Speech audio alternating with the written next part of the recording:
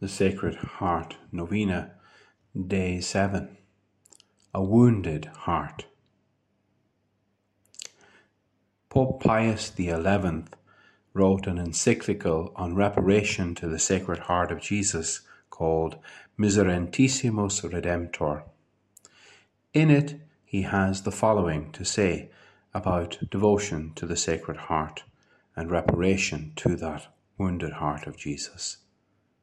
He says, "When Christ manifested himself to St. Margaret Mary and declared to her the infinitude of his love, at the same time, in the manner of a mourner, he complained that so many and such great injuries were done to him by ungrateful men.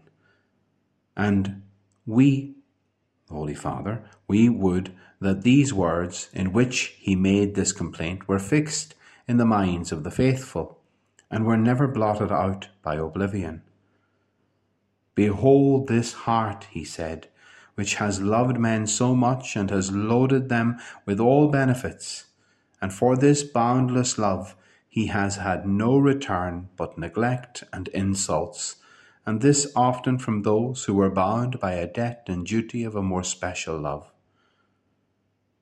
In order that these faults might be washed away, he then recommended several things to be done, and in particular the following as most pleasing to himself, namely, that men should approach the altar with this purpose of expiating sin, making what is called a communion of reparation, and that they should likewise make expiatory supplications and prayers prolonged for a whole hour, which is rightly called the Holy Hour." Tomorrow in our novena, we will look towards the pierced heart of Jesus, opened wide by the lance of the Roman soldier while Christ's lifeless body hung upon the cross. This is the great wound in his Sacred Heart, a wound he still carries after the resurrection. There are, however, other wounds. Among the innumerable blows the Lord Jesus received in his terrible suffering and death, there are two devastating blows which would have gone unnoticed by all those around him who were busy tormenting him with their words, their fists, and with their whips. Those two blows were silent blows. They drew no blood, and they caused no bruising, but the wounds they inflicted on the tender heart of Jesus are beyond calculation. The first of these assaults on Jesus' heart was the betrayal of his friend Judas. We can almost hear the terrible hurt inflicted on the heart of the Lord when he says, "Judas, are you betraying the Son of Man with a kiss?" A kiss communicates intimacy, friendship, love. But Judas used it as a signal for the Lord's enemies to single Christ out as the one they were to arrest. Judas, the disciple, companion, and friend of Jesus, forever known as the one who betrayed the Lord, and he does it with a kiss. If you have ever been betrayed by a friend, if you have discovered that a person you loved and trusted so much has been plotting and scheming and selling you out behind your back, you are in good company, for the Lord Jesus knows what it is like to walk in your shoes.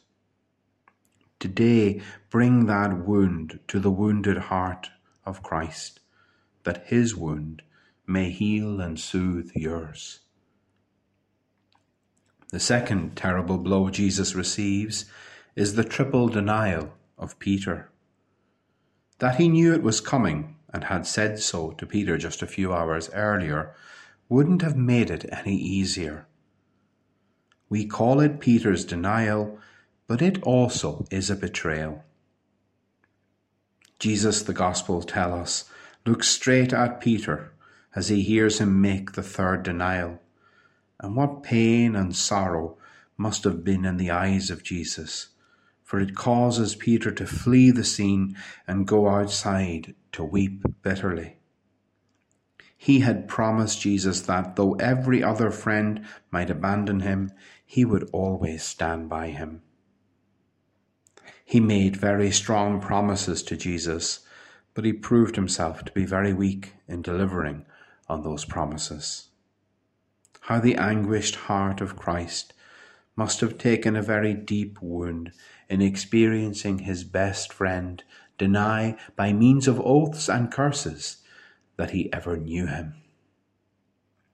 These are deep wounds of betrayal and abandonment which Jesus' heart experiences.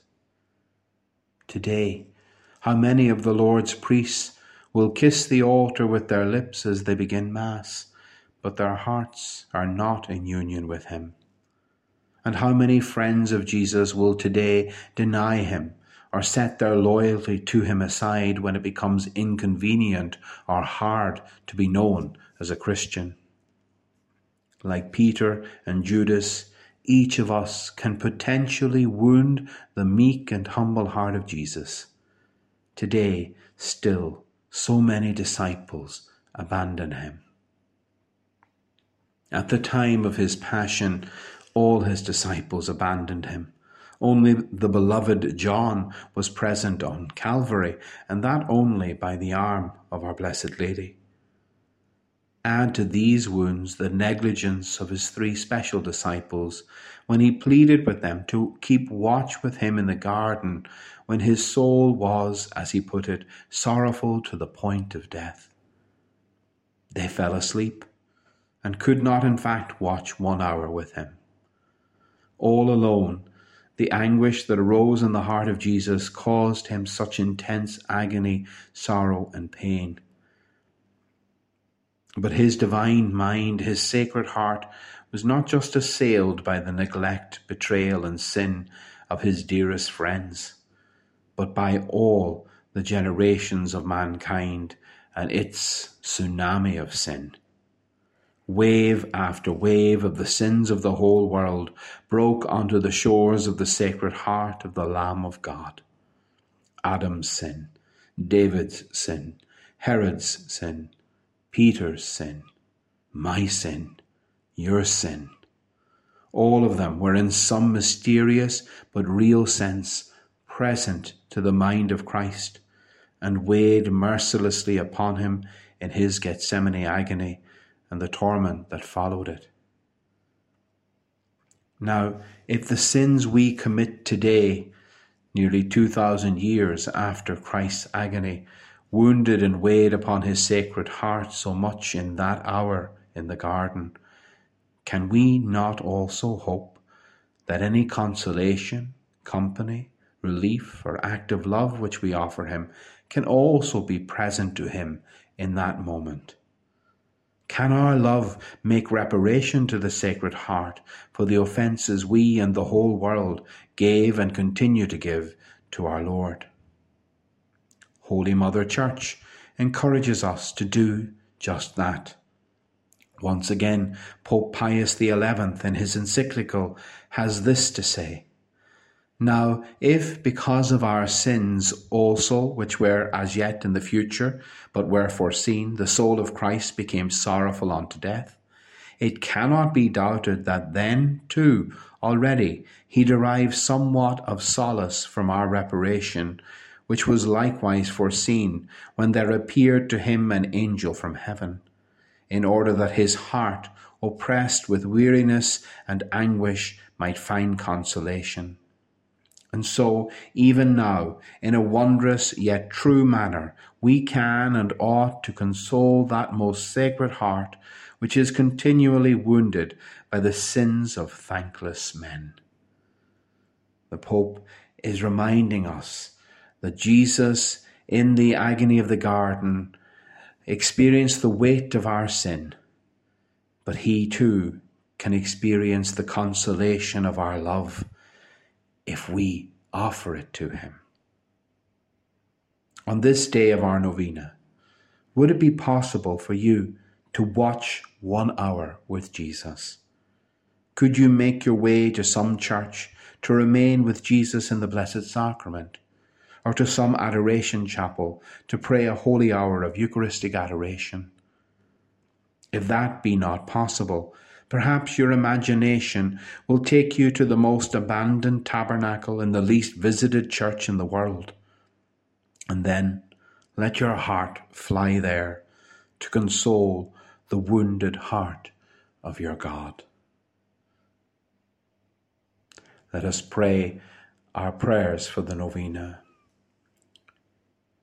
O my Jesus, you have said, "Truly I say to you, ask and it will be given you, seek and you will find, knock and it will be opened to you.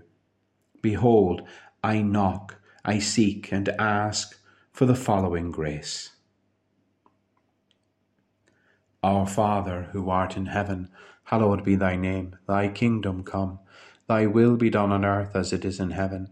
Give us this day our daily bread, and forgive us our trespasses as we forgive those who trespass against us.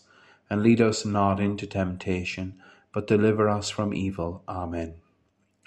Hail Mary, full of grace, the Lord is with thee. Blessed art thou among women, and blessed is the fruit of thy womb, Jesus. Holy Mary, Mother of God, pray for us sinners, now and at the hour of our death. Amen. Glory be to the Father, and to the Son, and to the Holy Spirit, as it was in the beginning, is now, and ever shall be, world without end. Amen. Sacred Heart of Jesus, I place all my trust in you.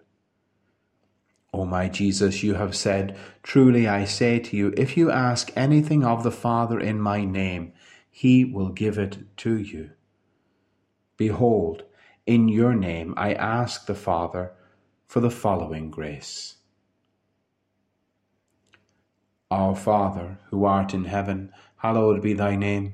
Thy kingdom come, thy will be done on earth as it is in heaven. Give us this day our daily bread, and forgive us our trespasses, as we forgive those who trespass against us. And lead us not into temptation, but deliver us from evil. Amen. Hail Mary, full of grace, the Lord is with thee. Blessed art thou among women, and blessed is the fruit of thy womb, Jesus. Holy Mary, Mother of God, pray for us sinners, now and at the hour of our death. Amen. Glory be to the Father, and to the Son, and to the Holy Spirit, as it was in the beginning, is now, and ever shall be, world without end. Amen. Sacred Heart of Jesus, I place all my trust in you. O my Jesus, you have said, "Truly I say to you, heaven and earth will pass away, but my words will not pass away." Encouraged by your infallible words, I now ask for the following grace. Our Father, who art in heaven, hallowed be thy name. Thy kingdom come, thy will be done on earth as it is in heaven. Give us this day our daily bread, and forgive us our trespasses as we forgive those who trespass against us. And lead us not into temptation, but deliver us from evil. Amen. Hail Mary, full of grace, the Lord is with thee. Blessed art thou among women, and blessed is the fruit of thy womb, Jesus. Holy Mary, Mother of God, pray for us sinners, now and at the hour of our death. Amen. Glory be to the Father, and to the Son, and to the Holy Spirit, as it was in the beginning, is now, and ever shall be, world without end. Amen. O Sacred Heart of Jesus, I place all my trust in you. O Sacred Heart of Jesus, for whom it is impossible not to have compassion on the afflicted, have pity on us sinners, and grant us the grace which we ask of you, through the sorrowful and immaculate heart of Mary, your tender mother and ours. O Sacred Heart of Jesus, I place all my trust in you. O Sacred Heart of Jesus, I place all my trust in you. O Sacred Heart of Jesus, I place all my trust in you.